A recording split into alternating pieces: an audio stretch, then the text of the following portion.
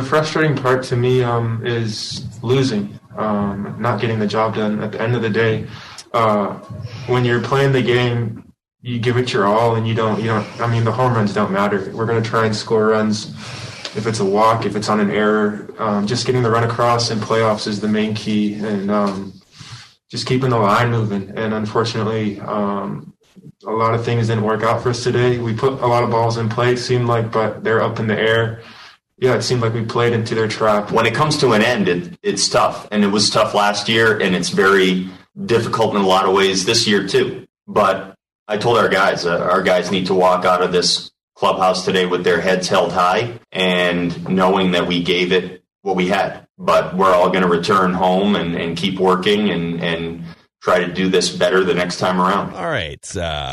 I think the autopsy has sort of taken place. If you want to go back and listen to our post-game 1 and post-game 2 hour-and-a-half each episodes of Twins Vent Line, we will continue the autopsy.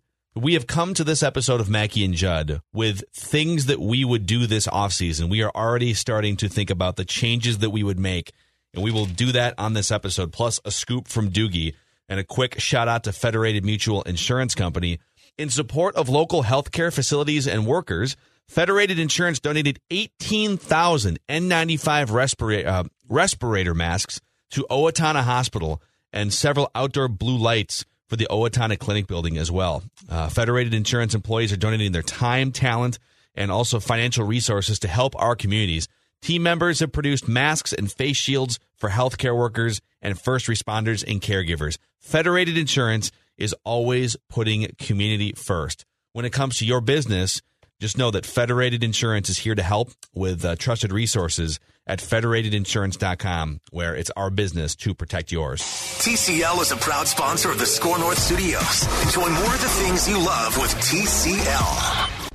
These two guys have Minnesota sports flowing in their veins. Mackey and Judd on Score North and scorenorth.com. Our organization, we haven't been successful in the playoffs lately at all. And that is a reality for all of the fans and for everyone who follows the organization and cares about the Twins. I'm aware of it now. And I'll tell you this one, the day I showed up here in the Minnesota Twins organization, I had no idea that was even a thing. I didn't know it existed. I hear about it from people who care about this team. And you know what? We want to do better. And we want to do better for ourselves. We want to do better for the organization. And we want to do better for all the fans, too. And I think all parties deserve that. I love Rocco, but I'm struggling with what to do with this. I'm aware of it now. I'm aware of it now, everybody. Yeah, all right. That's fantastic. 18 5 straight. And 5 for you. 5 bad games for you, but by the way, your team has not played well, and you've gone from being a regular season manager, I think, makes a lot of smart, good moves, to being a guy who, when it gets to be winning time, often really sadly looks clueless. Like, I don't think there's a way to put it. He looks like he has no clue how to win in the environment that the Twins just were in for 2 games. Well, I'll take what you said and sort of spin it this way, though. I don't know that he is just making decisions on his own. I think he's making decisions as an extension of front office philosophy, right? And like when he pulls Jose Barrios after 75 pitches, that is not just a Rocco going rogue decision. That is an organizational, philosophical decision, not based on pitch count, based on third time through the order statistics that show Jose Barrios has a 905 OPS allowed, or 950 or whatever it was, over 900. Right. So he's making the decisions with like Derek Falvey, Thad Levine, and other people in the organization. But that's scarier then, too, because that speaks to a mentality and culture where they really don't know what to do in the most important circumstances, everybody. But they would tell you, and again, I agree with you. I think that was a perfect moment where analytics take you to this point, and then you have to sort of look around and let's bring all the context in. Yeah, like third time through the order is definitely a problem, but those third time through the order stats also count the times where he's not as sharp as he was yesterday. Correct. And it also ordinarily would include a fully stocked bullpen where you're maybe going to your second best reliever in that situation and not your sixth best reliever for 2 innings in Cody Stashak. But I think the Twins would tell you, Judd, after yesterday, they would tell you, because you said Rocco's clueless in those situations and that should scare you. I think what the Twins would tell you is he's not clueless in those situations. He made the right move in that situation, and it just didn't pan out. Right, and that frightens me more, though, because it speaks to not having the proper mentality of how to adapt to the fall. That's the problem. They literally don't know what they're doing when they get to the playoffs. Yeah, and it's not the same as the regular season. No, heck and so no. to act like it's the same. We're just going to use all the same guys that we would use. We're going to kind of do the same thing and feel the flow. It's like, well, the Astros and the Yankees, they'll tell you that the intensity goes up in the postseason and that there's different things to consider and different human elements to consider. Not all these guys are robots. The Twins' biggest problem, and they can learn. They have not so far, but they can learn. So I am not dismissing this as a lost cause. But the Twins' biggest problem is they treat the first date, the 15th date, and their wedding day as the same day. And that works really well in the regular season. Yeah. Right. But I'm saying, but that might work well on date 1 and date 15. Yeah. But your wedding day brings with it pressures and different responsibilities that you have to tackle by doing what the old people call taking the temperature of the room. And Exhibit A is Cody Stashak, and we will get to the other aspects, and we will get to the things that we will do this offseason if we had the keys to the castle. But Cody Stashak's a great example. In the regular season, when things are free and easy, and you get to play the Tigers once in a while, and you got another game tomorrow if you don't perform well today, and so there's just not as much pressure. Cody Stashak, who was a 13th round draft pick that the Twins did a good job of grooming and developing in the minor leagues, in 40 Major League regular season innings, he has an ERA of 3.15. Only 5 home runs allowed in those 40 innings. That's really, really good. Pretty good. Cody Stashak's a really good regular season pitcher. Now, this is small sample size alert because he's only pitched in the postseason for 3 2/3 innings, but he's allowed 3 home runs in that stretch with a 7.36 earned run average. And I get that is a super small sample size. But there's a human element involved here in that a guy that you have sort of elevated above what he probably should be, 13th round pick, and he's become kind of this pleasant surprise. He's been used against the Yankees and the Astros in pivotal spots and has given up multiple home runs. And it's not surprising. And it's not Cody Stashak's fault. Agreed. It's not your fault. It's not your fault. Cody Don't Stashak. do this to me, Rocco. It's not your fault. You're my bro. But here's what bothers me is how did you not learn from last fall? How did you not learn from Game 1 of the Yankees series? How do you...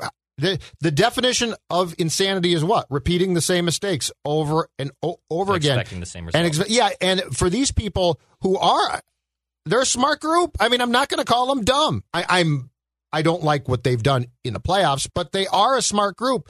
To me, they should be among, because they come off as really learned people, right? Like they're not head in the sand, old school, shut up, get off my lawn guys.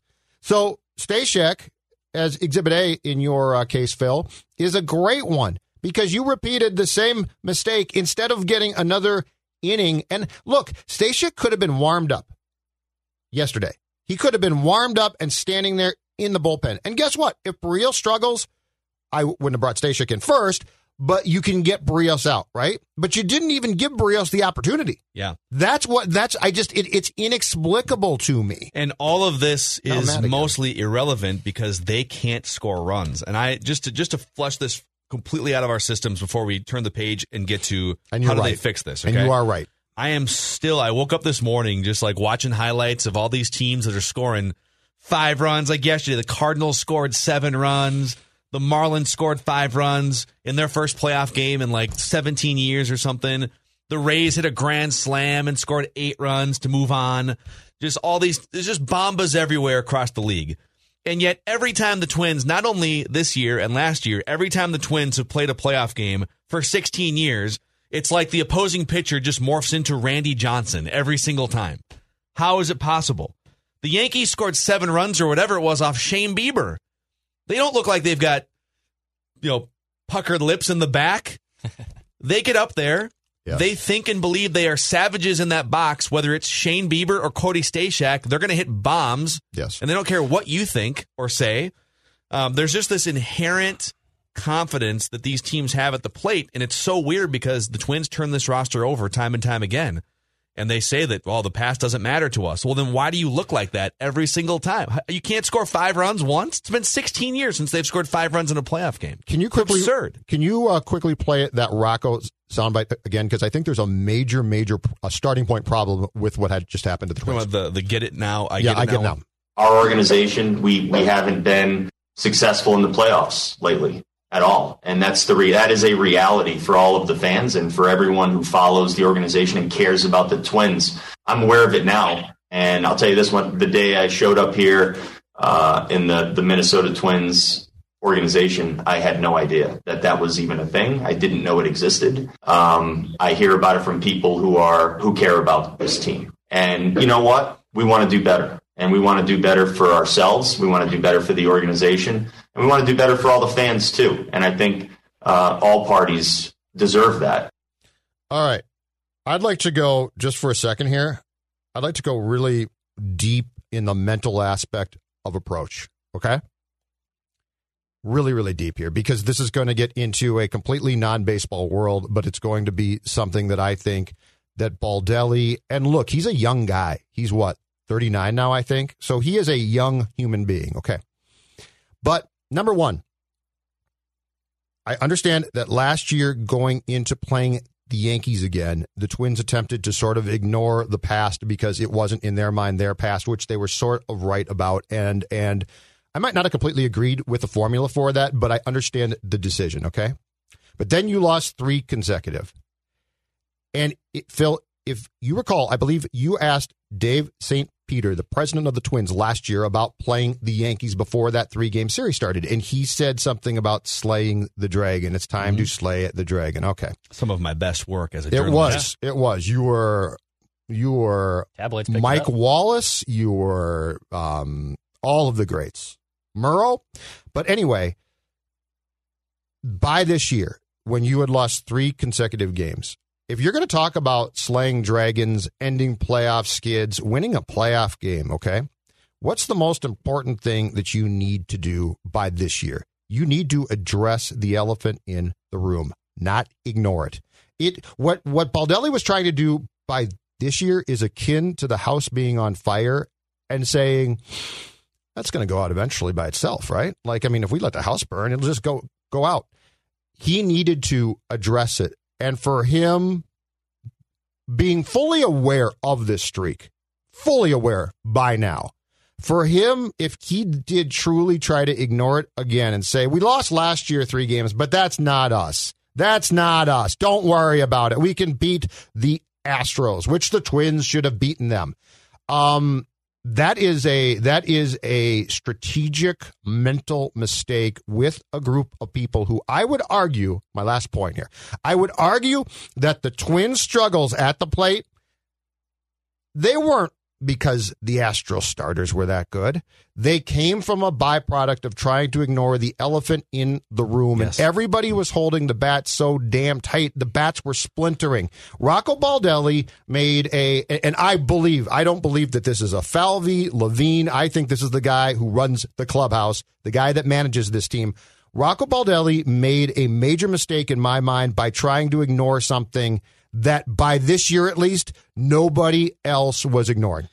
I love it. I think you're right. I think there is a psychological component to this, and as much as they wanted to, I'm fine with the approach they took going into the Yankees series last year, which is, hey, we hear you guys, but this is the Bomba squad here. Okay, this is a different collection. These guys are confident. I believe that these guys are mostly confident.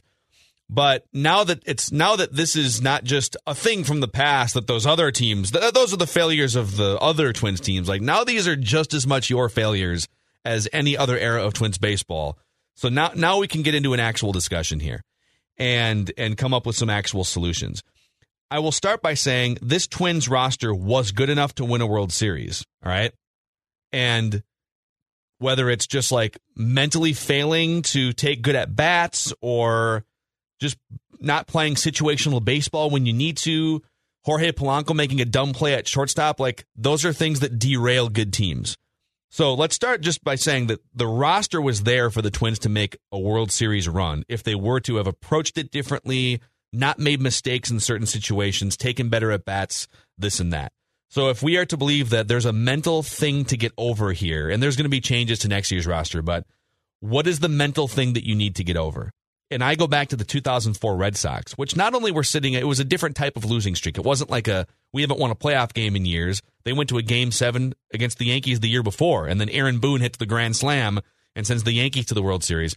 For the Red Sox, it was 86 years of playoff failure to win a World Series. Theo Epstein was the president of baseball operations. And I don't know exactly what happened behind the scenes, but I know that what we saw front-facing was they leaned into it, especially when they got down 3-0 again to the Yankees in the ALCS. The Red Sox leaned into it. They took shots before the games. I'm not saying you have to get bombed before playoff games here, Twins, but maybe a shot of Yag, like Randy in Cottage Grove said, maybe that'll take the edge off. Victory shots. They leaned into it. They embraced it. They called themselves the idiots, and they just had this cavalier attitude and said, you know what? This is our history, and damn it, we're gonna own this, and we're gonna walk into it and see where the chips fall. And they wind up winning like 4 World Series in the next 12 years. Derek Falvey has a great relationship with Theo Epstein. In fact, you and I were both told a couple years ago that Theo Epstein calls Derek Falvey to ask Derek Falvey's advice on pitching development.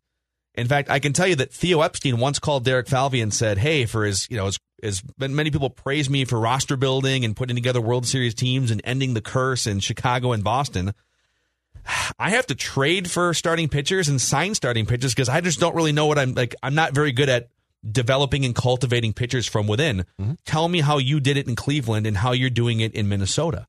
They have that type of relationship. Theo Epstein trusts and leans on Derek Falvey behind the scenes for a number of years.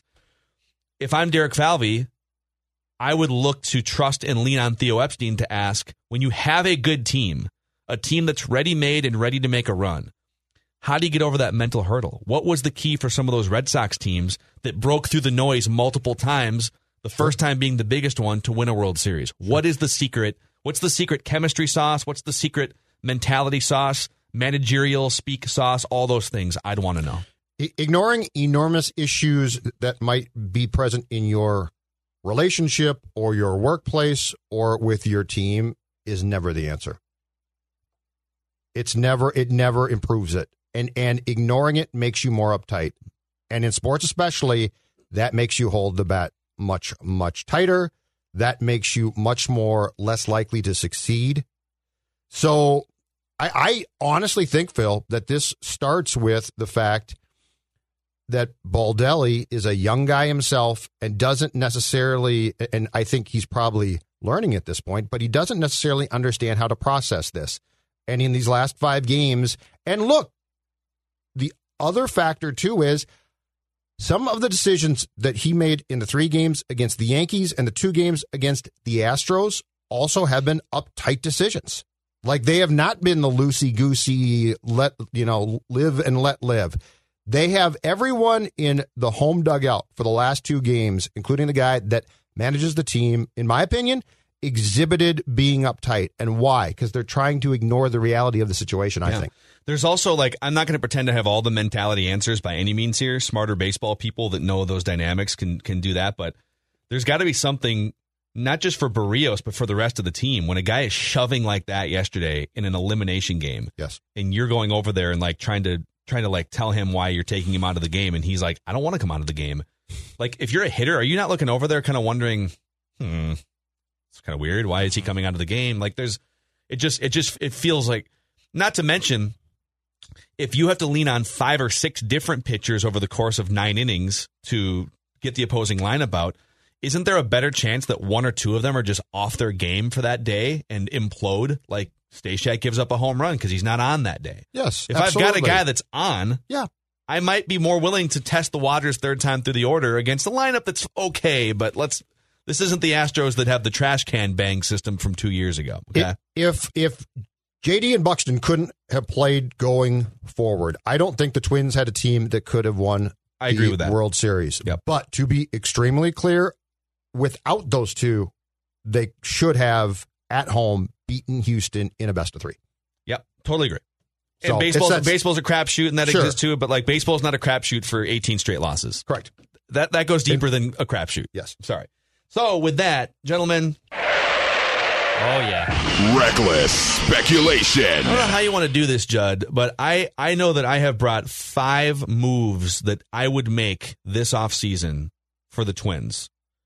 If you've got moves, do you want me to go through my list and then you add to it, or how, you want to go? What do you want to do here? Let's go back and forth. I've got, because my A move is a move that is deeply going to impact this team. It's unfortunate, and it doesn't even involve going outside. But you start, and let's go back and forth. Okay, so let's actually, can we fire up some NFL music here? Yeah, I don't know. I like NFL music. Is this the end of baseball? Or football? Why don't we find the Major League theme that we like? Let's use that one. I thought that this was the last day of baseball as football, which, by the way, has been great fun. I was going to say we can break down. I mean, these moves are basically football moves. Actually, the thing that we're the most pissed off about here, okay, just to be totally frank, we've had so much fun breaking down baseball like it's football for like 2.5 months now. And we were all texting last night and this morning. It's like, we want to keep doing this. Yeah. Like, screw you guys. You can't give us one extra day even. You couldn't even get us to October. Just get to the bubble. I couldn't even watch playoff baseball yesterday. And it's my favorite postseason of all sports. And I couldn't even turn it on because I was that depressed. Yeah. Football. Amazing. All right, move number 1. We'll just go back and forth here, okay? So I think the first thing you have to just throw out, since we're not holding anything back or in here, we're going to openly communicate, right? That's the new mantra for the Twins. Let's not push these things off to the side and pretend they don't exist. Well, the big elephant that exists is the fact that you didn't put a single fan in your stadium in 2020. Revenue is a problem. So the Twins spent like $135 or $140 million on this team's payroll.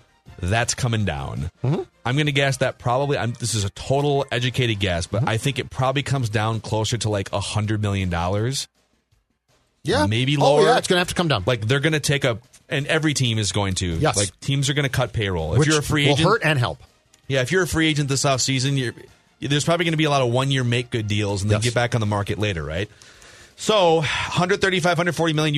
You can actually get rid of $50 million just by saying goodbye to all your free agents. So the free agents I'm for sure saying goodbye to are Jake Odorizzi. It's been a good run. If you want to come back for like $3 million or something, let's do it. You just hit on what I think is going to happen. So Jake Odorizzi, you're gone at $18 million. Maybe we'll welcome you back for $3 million. Marwin Gonzalez at $9 million, gone. Yep. Rich Hill.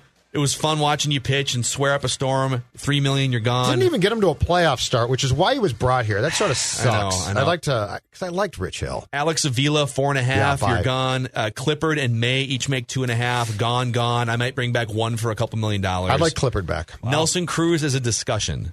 He's a discussion, and it's that's going to dovetail perfectly into mine. All right, so I am saying goodbye to a lot of these old guard free agent guys and opening up extra financial space. All right, go ahead. Do we think the National League is definitely going to go to the DH adopted for 2021? I do. Yep. Okay. All right. So Nelson Cruz now just got a whole laundry list of teams that were ineligible to bid on him who are now going to bid on him. He's in fantastic shape.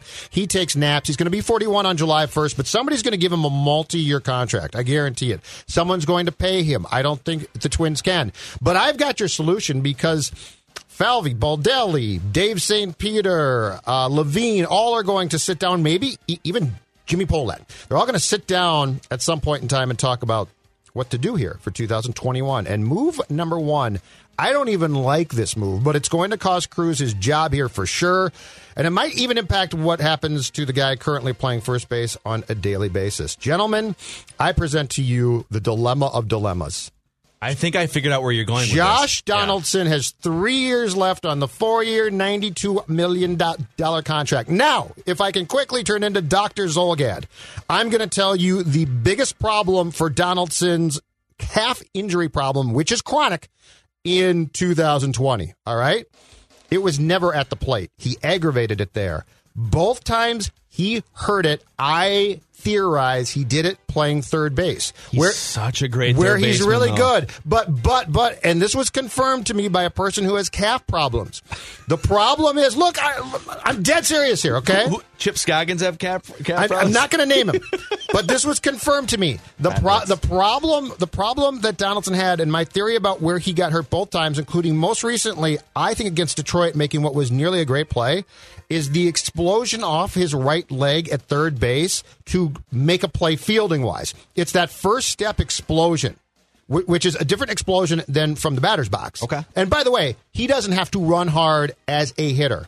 Josh Donaldson. Reckless speculation. Josh Donaldson either needs to play first base, which I still think is pushing the envelope on explosion, or more likely is going to have to, because you have to keep him in your lineup, more likely is going to become a semi-regular, if not regular, DH for the Twins in 21. Interesting. He is. Don't tell me, Dex, you don't like it. I don't like it either. He's a great third baseman. Get around it. I honestly hate it. But okay, so to Judd's point, he's a great third baseman, and he said he has saved runs. There was 2 plays that Marwin botched this series that Josh Donaldson makes, right? Without falling to the ground. But if you're telling me, listen, the only way that you can guarantee he's in the lineup for 150 games is if he's a DH. And then you can either take that, or you can take what's behind door number 2, which is you roll the dice again and put him at third base and see what happens, and he might miss 4 months. I would just put him at DH. I think you have to. Declan doesn't like this. I don't either. Like it. Well, no, all 3 of us don't like it. At third base, he's great. And I've Declan's processing this right now. But I've now brought you a new problem. You need to find a third baseman. I hate this idea. You found your third baseman. It's Josh Fleetman Donaldson. And he can't play. He can't play. He's hurt all the time. It's a chronic problem that dates to 2016. Declan, in between 16 and 17, we saw this. He put this on Instagram. Yeah. He ripped or tore that calf 7 times. I know. It's happened again. I just have a hard time. I know he's a really good hitter. I have a hard time paying him $30 million to be a DH. He's got to provide value on the field, too, man. That's where I'm at right here. But he can't play. Can you put him in right? Can you put him in the outfield? Can you do something? That's even worse, because now he's going to have to run like full speed after fly balls. You stick him at third. You have to. I don't think I don't see any reason. You can't just put him at DH. I don't like that at all. But right now he's on the DL. Yeah. The IL. He's never healthy. It was a good line. That was good. But I see where you're going. It's a huge here. move. I hate the thought. I'm with Declan on thought processes. I'm saying I can't have paid him that much to not play. Okay, now I'm just playing like fantasy baseball here, but could Royce Lewis and or Jorge Polanco play third base? Or Luis Ariz? Could you put one of those guys at third base? I think Luis Ariz is a butcher at second base. He is kind of. I don't think I can put him at third. Is there someone in your organization that you're not thinking of that could play some third base? You know, Nick when they moved Nick Punto in 2006 or something, and it worked well. Just something to think about. How close is Royce Lewis to being big league ready, do we think? Well, I would have told you that Alex Kirilloff, who barely played above Double-A, wasn't ready, and then he looks like a rock star in his first ever 2 at-bats. Because I think the answer to your question on Lewis about third base, if you got him enough time there, is yes. And he's got a pretty big frame, too. Yeah. So, all right, let's keep going here. Reckless speculation. All right, actually, along these lines, the next move I make this offseason is, because you got to start somewhere with all these pieces, right? And this might help with what Judd's saying. I pencil Brent Rooker and Alex Kirilloff into my starting lineup. Mm-hmm. I like that. I saw enough in one game with Alex Kirilloff to be like, okay, that dude deserves a shot off the bat in 2021, like, no pun intended. He looked comfortable, smooth. That you know what was weird, Phil? He didn't look uptight. He did not. He was the only one who didn't look uptight. Slamming their bats everywhere, right? So Brent Rooker also showed some great pop. I don't know. Now, there's no guarantees that these guys won't like flame out in May and have to go back for a tune-up or something, but Kirilloff in a corner outfield spot. Rooker, if needed in a corner outfield spot, kind of depends on what happens with some of the incumbent corner outfielders, which we'll get to. Yes. And if first base becomes open, via some sort of move, then maybe Brent Rooker can play some first base. But I start with those guys make league minimum for the next 3 years, and they could be very productive players for you. Mm-hmm. And so I give those guys a spot penciled in 2021. All right. And there's more to come here. Reckless speculation. Well, I'm actually going to play off of what you're saying, and my second move to add is this. And Patrick brought this up with us when we were doing the Twins vent line yesterday, but the more I think about it, he's exactly right. I would look to move Rosario, but his contractual status, which is going to make him a free agent after 21, is not going to get you a ton. The guy who could get you something, and where I am opening up a spot for Kirilloff, who, by the way, is far more familiar with playing right field than left field, I'm trading Max Kepler. team-friendly contract. He just got done with year 2, 5 years, $35 million. All right? I can take him to market. I can get something for him. I'm going to be honest about Kepler at this point. I don't get him. 2 years ago, he couldn't hit lefties. In 2019, he comes back, and the splits are actually better against lefties than righties. And in 2020, he comes back, and against southpaws, he's a complete mess. Kirilloff, in my mind, from what I've seen, is a better player. He can play right field. And I think if I take Kepler to market, I'm going to stand to get far more in trade value because of the contract, just as a starting point, than Rosario gets me. I am trading Max Kepler, and if I can put together a deal to get more starting pitching or something, that is great. I do that. But Kepler, to me, so like for everyone who says Rosario's a flake, trade him. Okay, but the problem is teams know that. Kepler, I think, intrigues teams. Wow, you and I are just on the same wavelength right now because the next move... Reckless speculation. The next move on my list, it's trades. I also explore trading Max Kepler for everything you just said. I think he's such an enigma because I just pulled up the numbers. His splits against lefties and righties this year. Right, against right-handed pitching, he had a 925 OPS. Against left-handed pitching, he had a 378 OPS, which is unplayable. Like, you're literally better off just putting Willians Astudillo in to take 3 swings and see what happens. So that's a problem. He had 2 extra base hits in 55 plate appearances against left-handed pitching this year. So right now he's a platoon pull hitter basically. But we saw more than that in 2019. He was actually one of the best hitters in all of baseball in 2019. And I think because he's only 27 and the contract is team friendly, there's a tantalizing aspect to him. I don't think you'd be selling low on him because contract value, 2019 numbers, like a team's going to look at him and say, all right, that's a dude. We're looking for a cornerstone corner outfielder. The Twins would be dealing from a position of strength because they've got all these guys. We haven't even mentioned Trevor Larnach could be up next year too. So I would definitely look to trade Max Kepler for some sort of starting pitcher or some sort of and I think great you could prospect. Get some. Yep. Yeah. Clear room out. I also explore trading Eddie Rosario and Miguel Sano because the Twins, and Max Kepler lump him into this too, the Twins lack on-base guys. They've got Bomba guys. They've got streaky Bomba guys, but they just need guys who slump less and who get on base more often. This season, the Twins ranked 20th in on-base percentage and 6th in home runs. So they never have anybody on base when they hit home runs, and oftentimes the home runs go away for like a week at a time. I don't know, like this last week, for instance. Like after the Detroit games. And when's the last time you saw the Bomba robe? It's been like 2 weeks. So I like it. All right, Judd? Reckless speculation. What else? So I think that there's a very good chance that both corner outfielders are traded, probably in separate deals. Here's a very difficult conversation, and I've, since last night, given this a lot of thought because it intrigues me and I'm not a fan, but I think his value is so low I actually don't trade him. Miguel Sano. He signed last January a 3-year, $30 million contract, which is a great team contract, okay? But if you look at what he did beginning on September 1st, speaking of unplayable, it's unplayable. He was awful. He is a strikeout machine. He couldn't get on base. He was an absolute train wreck.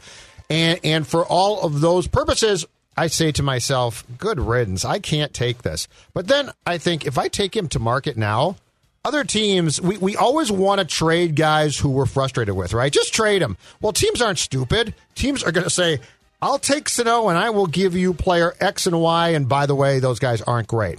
So I actually think that Sano, with a team-friendly contract, devalued himself so much in September and the playoffs that I can't trade him because I'm not going to release him and or basically just hand him to you. I think the conversation, again, and I'm so sick of this conversation, and we've had it 1,000 times on the field, off the field, blah, blah, blah. Rehabilitating him to get him back to a playable standpoint where then I would explore, and I know there are some people who would go crazy if it happens, but I think you do it. Then I explore trading him.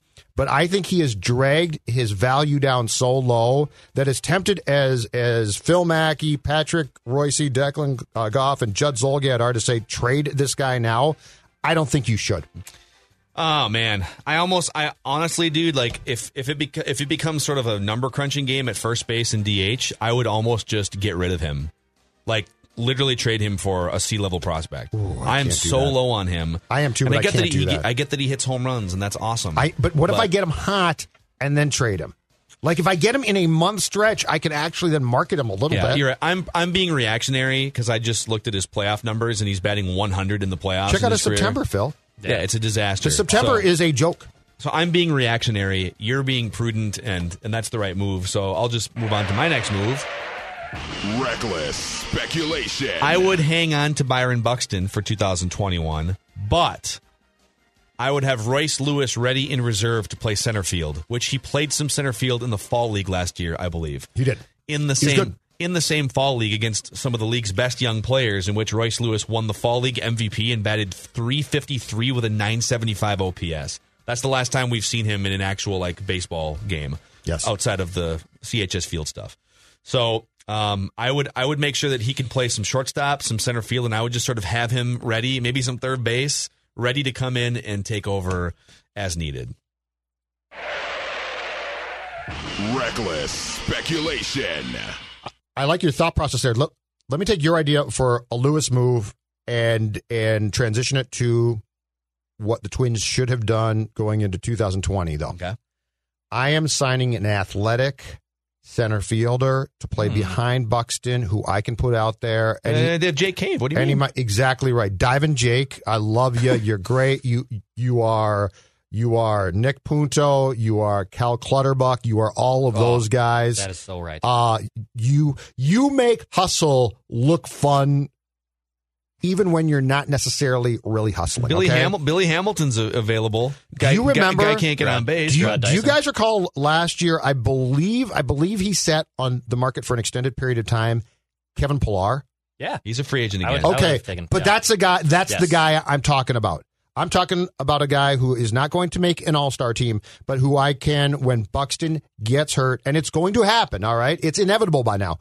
When Buxton is out for a month or 2 weeks or 5 games, don't care, that I can plug this guy in center, and he is akin to a starter as opposed to, let's move Kepler there. No, let's try out J.K. Here's the only thing I need a real center fielder, at least in name. The only problem with a guy like Kevin Pillar is he is a starting player. Like he was signed to be a starter somewhere.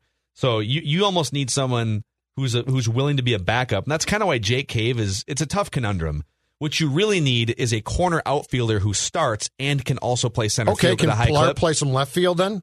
If Rosario's gone? Well, you're not going to sign a free agent outfielder to start because you've got Rooker, you've got Kirilloff, you've got Kepler and Rosario. No, but I can move guys, but I can get creative. I agree with your premise. I can assure him enough at bats. Pillar? I can get him at bats. Where? Rooker is going to have to DH some, and he might have to play some first base. This is the logjam that needs to be done. He is. Let me talk about butchering things in the outfield. I know. It's going to be a gong show, and the young man can hit, and I like him, and he seems like a friendly chap. But you're not going to want to see Rooker in the outfield on a regular basis all the time. I think it's going to get ugly. I agree. What I'm saying is between corner outfield and first base DH, they literally have like 8 guys right now. They've got Kepler, I'm trying to get creative here. Kepler, Rosario. They've got Kirilloff, Rooker, and Donaldson, Larnick, Donaldson, Sano, Cruz. That's 8 right now. It's crazy. I need a backup for Buxton who can just be there, and he's not named J. Cave. Before we get to Dukes, I got one last one for you. One reckless speculation. I have the biggest one still. If you guys are like looking to move on the damn segment already. Declan, you go ahead. I'm not ready to move on. Okay. Is Doogie here right now? Yeah. Is he sitting in there? He's knocking around the door. He can join us. Okay. He loves to speculate. Actually, let's get him in. Bring him in for Phil's last bomb. Okay, good. Perfect. I like that. Okay, Let's do it. The big bomb. All right, I got a good shortstop, straight up shortstop for shortstop trade here. Wow. So I'm getting rid of Jorge Polanco. I love when we just got rid of everybody on the roster. Talk to me, Goose. I like where you're going. So this guy's entering the last year of a 2-year deal, and he's one of the best, but I don't think this team's going to be able to afford him. What about a straight-up shortstop for shortstop swap? Jorge Polanco for Trevor Story in Colorado. Ooh, so Jorge Polanco dude, is I under love Trevor Story. a very team-friendly deal. Good player. Story signed a 2-year deal. He'll make $17 million next season. Then he's a complete UFA. So you're taking a chance that you'll get 1 year of him. Maybe you can re-sign him. But Colorado is probably not going to be able to get to market what they really want. But if you could get an obtainable shortstop who has an all-star resume, that is a starting point. You need something else from Colorado, though, because even though Trevor Story is a better player than Jorge Polanco, Polanco's been a really good player, and his contract is long. But if it's like Colorado kicks in Trevor Story and an elite reliever or prospect or whatever, like... Right. Can they kick in some cash to pay the contract?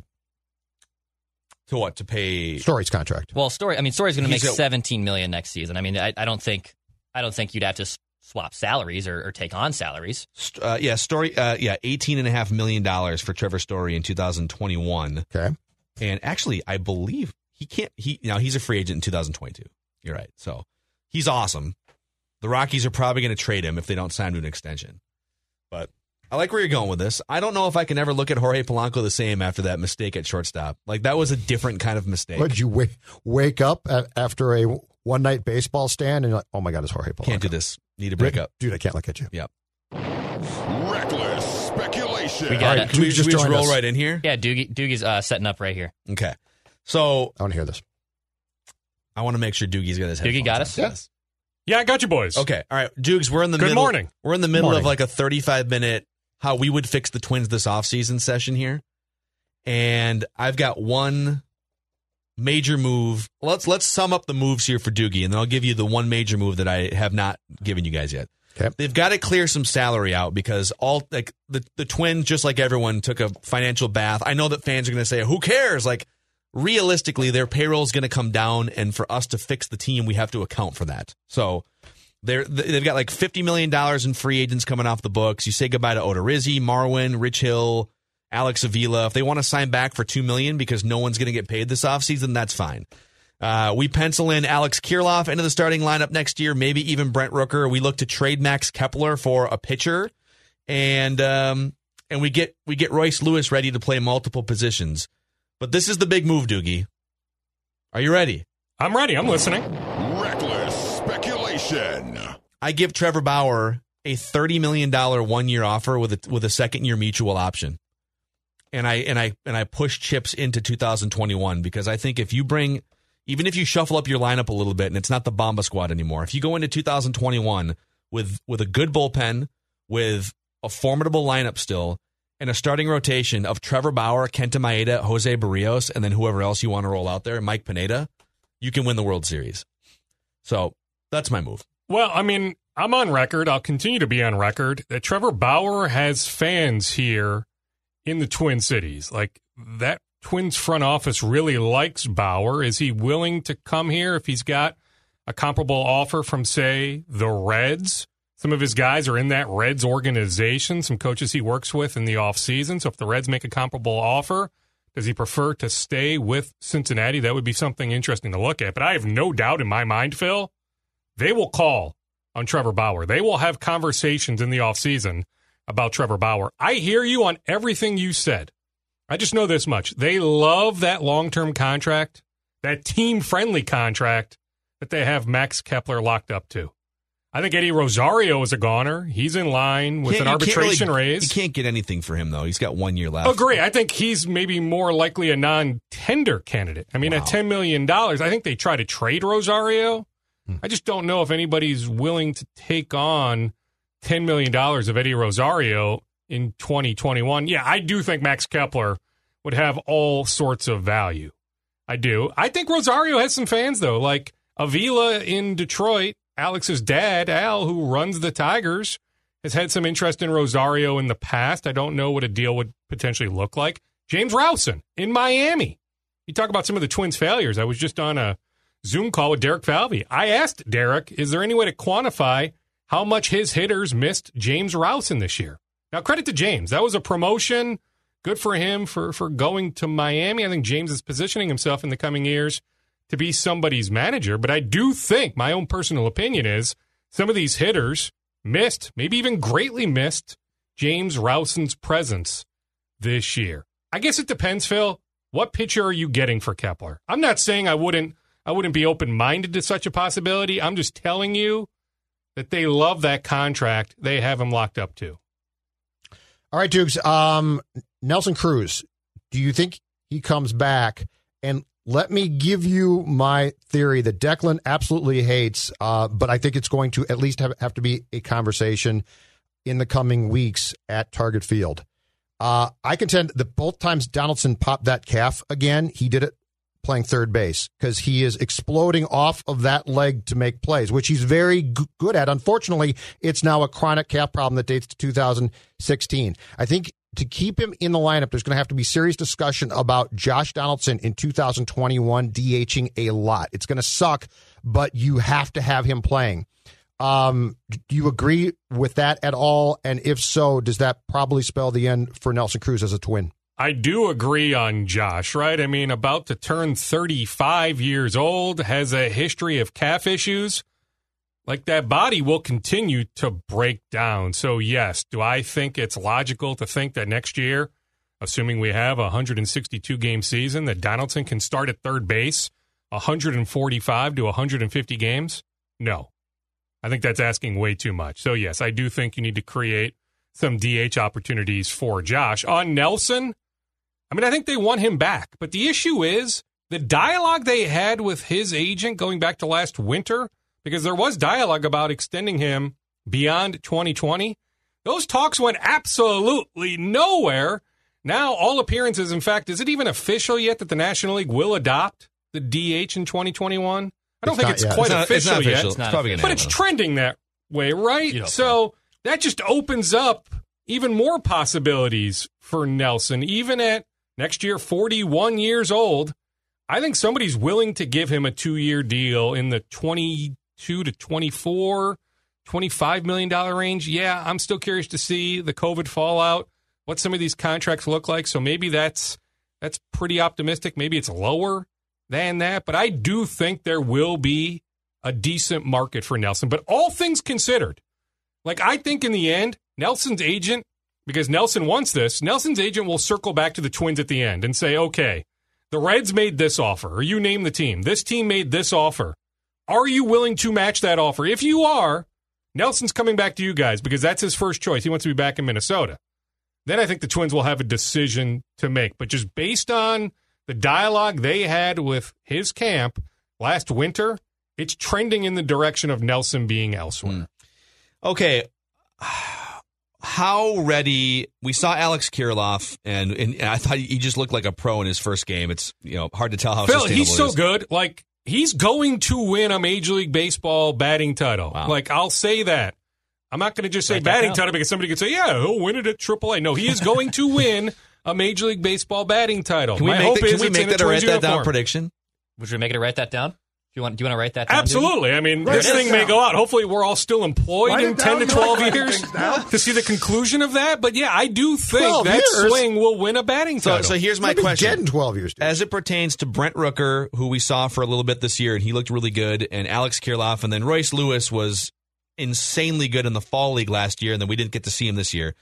How ready are those three guys at the beginning of 2021, and how much does their readiness affect maybe trading Rosario, Kepler, Miguel Sano, saying goodbye to a Nelson Cruz, et cetera, Doogie? Because those guys all make $500,000 and could be potential cornerstones and allow you to spend money elsewhere. I think you need to go case by case. In the case of Rooker, I think we saw enough of him against Major League pitching to suggest he's good. Like, he's good to go.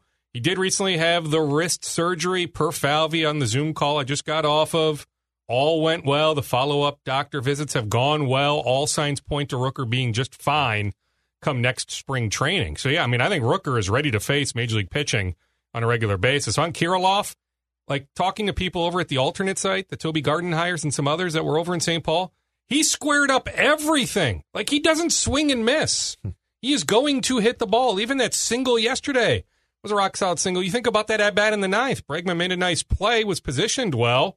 But that was a pretty hard hit ball. Even that first at bat, think about the nerves in the first inning with the bases loaded. Like, he hit that ball relatively well. Yeah, I mean, line drive to the center fielder, maybe in between line drive and a fly ball. But He's not going to swing and miss. So I think Kirilloff is ready. I think Royce still needs a little bit more time. I do. But I think at some point, like, Royce is going to see the majors at some point in 2021. Would it make some sense, Judd, to he played pretty much all shortstop in St. Paul. And it was weird in St. Paul. Like, Derek even noted, like, Toby Gardenhire at times was playing third base. So it's really hard to quantify, like, overall performance of guys in St. Paul just based on bodies and some social distancing and some of the other things they had in place over there. So think about that. No offense to Toby, but, like, if he's playing third base, it's more about just did guys get, good wood on the ball. Forget about if they reached first base or not, just based on some of the fielders that were in the field. But I think Royce, my understanding is, had a good run in St. Paul, but I still think he needs a little bit more time. Like, when's opening day? Is it March 25th or March 28th? That might be a little aggressive, like maybe more like May, late May, early June. But would it make some sense to prepare Royce to play some third base? See, Phil said that. Doogie and I are tracking here. Phil said that. Judd wants Donaldson to DH, which leaves an opening at third. And I said, between Royce, Polanco, and Arraez, who wants to play third base? I think you want Royce's arm at third, right? Wait. Of those three, Phil, right? Don't you want Royce's arm among those three? Love it. I don't want Jorge's arm at third. I need to make something very clear. Yeah. I don't want Donaldson DHing. I think it's an inevitability that he's going to have to. Yes. I am not for this move. This is not a Judd suggestion. Nobody should be for that move at $22 million a year. You're not paying him that much money. You think about his history at third base, Gold Glove-esque defense. You're not paying him that much money to be a designated hitter for the next 3 years. Right. But yes, I do think it is inevitable with the calf history that he is going to need DH at bats. What is the internal concern that you think regarding two players, Miguel Sano and Mitch Garver? And I know it was a weird 60-game shortened year, but Garver looked about as lost as you can possibly look after hitting, 31 home runs last season. I mean, the right answer on Garver is probably somewhere in the middle, right? That last year was the career year. He's not duplicating those numbers ever again in all likelihood, but he's not quite this bad. But I think what you'll see next year is a lot of Ryan Jeffers. Like, I think Avila leaves as a free agent. You have your two catchers. They are locked in, and it might be close to a 50-50 split. Like, I think Jeffers is going to play a good amount next year. But I think Garver is going to be in the lineup enough next year. So, I mean, we can talk about, the issues this year all we want, but I think Garver is back next year. On Sano, yeah, I mean, you look at those numbers the last few weeks, but what are you going to do, right? Like, I don't know if I would have given him the contract they did, but it's not a ridiculous contract that they gave him when last, was it January? 3 years, $30 million? Yes. I mean, it's not ridiculous, but I don't think he's got a lot of trade value. Like, I have that in my timeline on social media so often. Trade Miguel Sano for a good pitcher. We can talk if we want about Max Kepler. I think Kepler's got legit value in the league, although I think finding a corner outfielder, although he can play some center field. You could put Max in center field. But I just don't know how many corner outfielders have premium value for a good starting pitcher. But you're not trading, this I know, you're not trading Miguel Sano for a really good starting pitcher. Nobody on the planet is making that trade. So at this point, I think you just roll with it. But hey, if Kirilloff needs some time at first base next year, like, I wouldn't guarantee Miguel Sano 600 at-bats next year. That I know. Yeah. Dude, we're going to play this Baldelli soundbite one more time, and then we want your reaction. And plus, you just got off the Derek Falvey Zoom session. We're going to play this and react to it. Our organization, we haven't been successful in the playoffs lately at all, and that is a reality for all of the fans and for everyone who follows the organization and cares about the Twins. I'm aware of it now, and I'll tell you this one: the day I showed up here in the Minnesota Twins organization, I had no idea that was even a thing. I didn't know it existed. I hear about it from people who care about this team. And you know what? We want to do better. And we want to do better for ourselves. We want to do better for the organization. And we want to do better for all the fans too. And I think all parties deserve that. So Doogie, a few years ago, all these guys come in, Falvey, Levine, and then eventually Rocco Baldelli, and hey, listen, all those failures, those are from the old regime. Those are from Gardy, and those are from Terry Ryan, and those are different rosters. This is I get the fans have been part of this, but this is not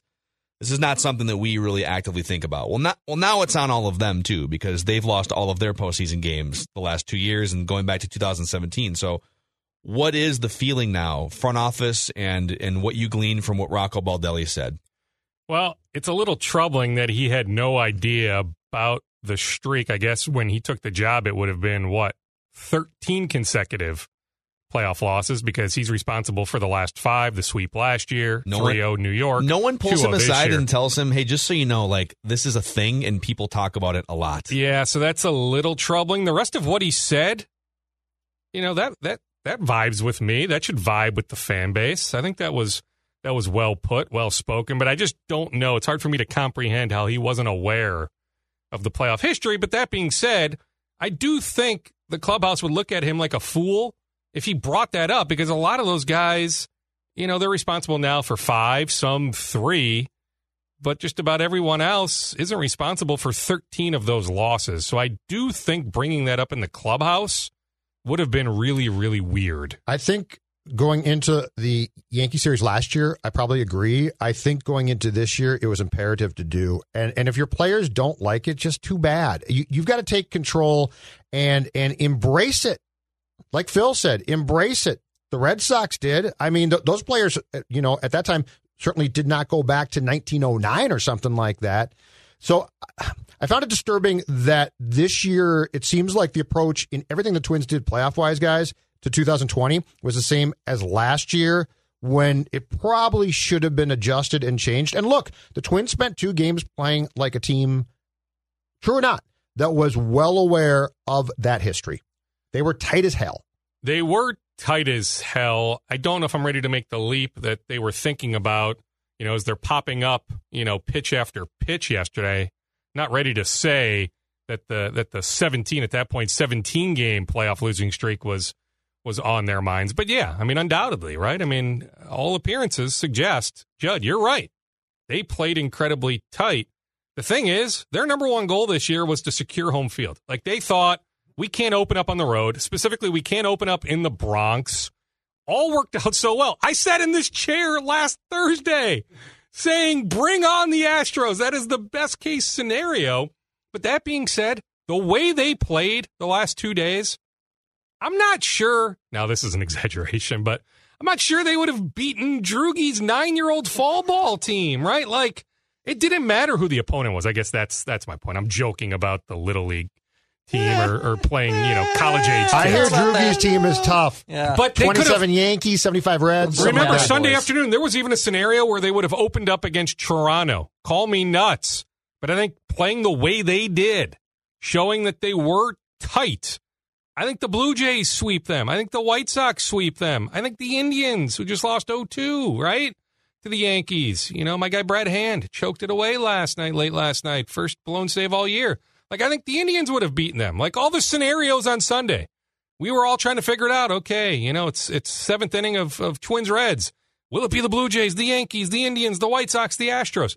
It didn't matter, right? Like, it really didn't. The way they played, the mistakes they made, the Polanco throw wide of second base, Buxton getting caught in the rundown, popping up pitch after pitch. Like, I think the strategy would have been the same with other organizations. So I think the Twins would have fallen flat on their faces, regardless of who the opponent was. Doogie, you made some headlines across the internet when you came on this show last week. And this is a funny thing. Like, people are killing the messenger. You relayed what a source told you, a source well connected to Karl Anthony Towns' inner circle, told you about their opinion of whether he wants to be here still in a couple of years. So just the floor is yours to react to the reaction to what you said last week. Sure. Well, I mean, I can't control, what the aggregators aggregate. I will say, I get texted a lot of stuff. Oftentimes, it doesn't pass the old sniff test.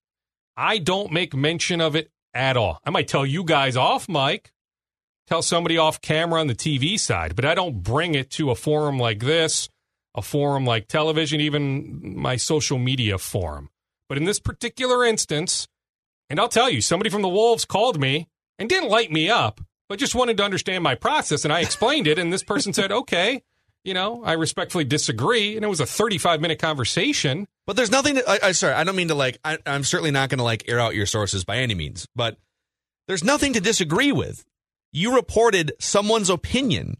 Well, I think the issue they had was, And I just read it verbatim. Like, I can show you. I'm not going to show the camera right here, but I'll show you guys so you know I'm telling the truth.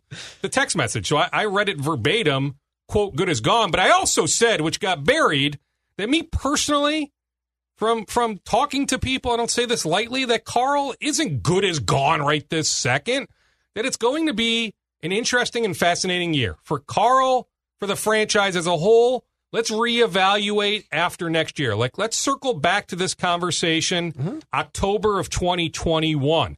It's entirely possible at the trade deadline next year that Gerson finds a way to acquire Ben Simmons or Bradley Beal, or you name the superstar that will be available. If that happens and you have the threesome of that superstar, Karl Anthony Towns, D'Angelo Russell, that they win, maybe they can capture the 7 or 8 seed, make a run this next year, like Memphis made this year, then yeah, I think Carl stays. I do. I'm not dismissing him, maybe even completing the 4 remaining years on this max contract.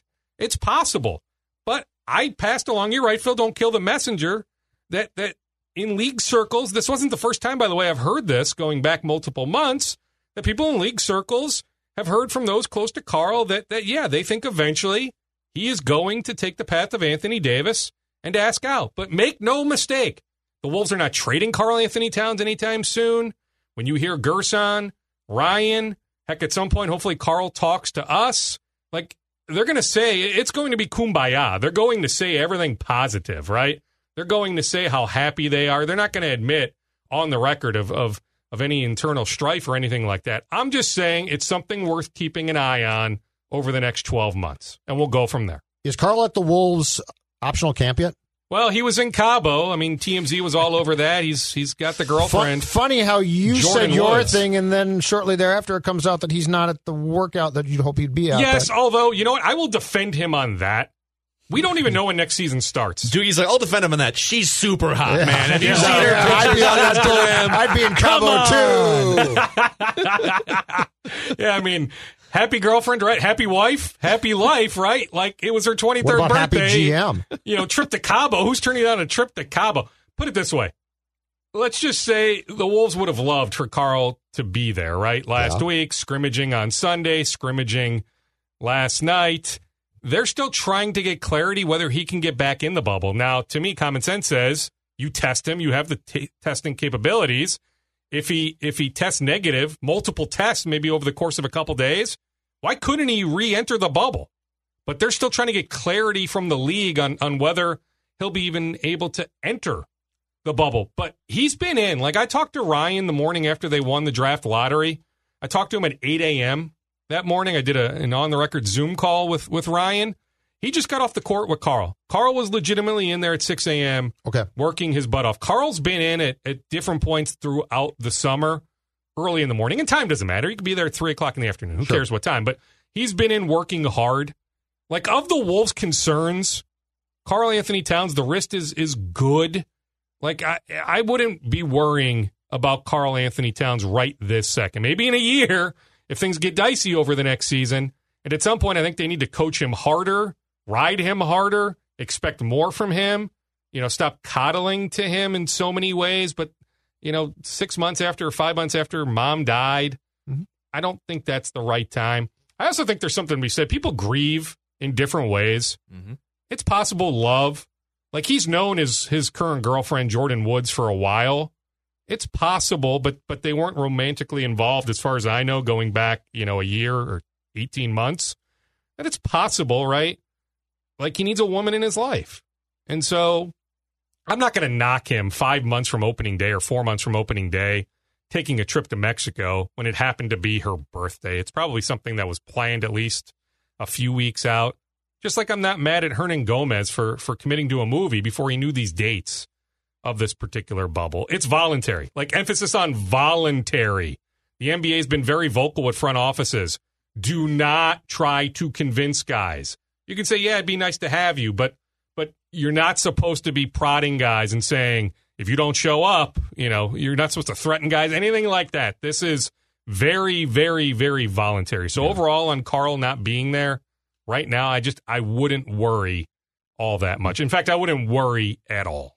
Doogie, what is in your bag of scoops here that we haven't gotten to? Give us a little 60 seconds of rapid-fire scoops here. I mean, I suppose if you want to worry about anything with the Wolves, Malik Beasley was arrested last weekend. Yeah. That's not the first time the Plymouth Police Department has been to his, I don't know if he bought the house, probably renting the house. Didn't he just move in? I don't know exactly when he moved in. I think he bought it not that long ago. I don't know if he bought it or not. That's not good. All right. But the cops have been to that house before. It's just, and he's got the right attorney, and the Wolves have a good security team. It'll probably end up being very, very minor.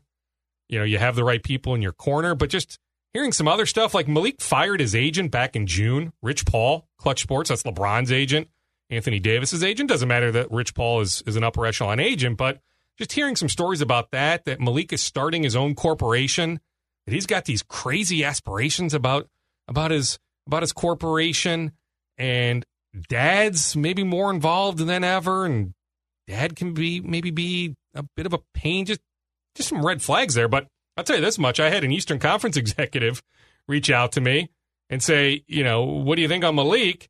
And I said, I think they still want him back, and now I'm more positive than ever. They still want him back. They want him on the team next year. But he said he thinks the price now goes down. I don't know how much it goes down, but that if the Wolves want to sign him to a long-term deal, not just have him sign the qualifying offer, that they might be able to get him wrapped up for 3 or 4 years at a lesser number now. Nice. That's Darren Doogie Wolfson. He's our friend. Can I give you one more? Yeah. I just saw the preliminary overnight TV local ratings. So the NBA game was a blowout last night, but persons 25 to 54, the rating was 3.8. What that means is in the Twin Cities viewing area, one ratings point equals about 17,600 households. I look at game 6 of the Stanley Cup Finals. Yeah. And it was a good game, good series, right? Entertaining hockey. Persons 25 to 54, a 2.0. So the NBA Finals Game 1 almost doubled Stanley Cup Finals Game 6. You can go up and down. You can go to Stanley Cup Finals Game 5, Game 4, Game 3. It just further hammers home my point that if you want to go with the marketing slogan, state of hockey, fine, whatever. But here in the Twin Cities and this metropolitan area, there are more basketball fans than hockey fans. I'm not saying there are more Wolves fans than Wild fans. I'm saying there are more basketball fans than hockey fans. And I can give you other examples, but that's one way to quantify that just look at NBA Finals, NHL Finals. How about here in the Twin Cities viewing area, about double the amount of people watched the NBA compared to the NHL. Interesting. Yeah, I mean, the Wild have at least given fans something to buy tickets for more often than not over the last 15 years. Dallas, gentlemen, 0 star power. Yeah, a couple of nondescript. You're going to tune in to watch what? Agree. The Lightning? If it was Nuggets, Heat, I don't think it does a 3.8 with persons 25 to 54. Yep, you got the LeBron factor. There's the LeBron factor, for sure. The Jimmy Butler factor. You're not wrong, you can find Doogie's podcast. It's called The Scoop with Doogie. Inside information about your favorite local sports teams on Apple, Spotify, and ScoreNorth.com and the Score North app. And you can find his face on KSTP 5 Eyewitness News TV, the sports department there. So, all right, Doogs, we'll see you next week, buddy. Okay, take it easy. All right, and that's a wrap on this episode of Mackey and Judd. We will hit you with an action movie rewind tomorrow. And don't forget, Purple Daily, 7 days a week right now on Apple, Spotify, and ScoreNorth.com, and also YouTube.com/Purple Daily Podcast. See you guys.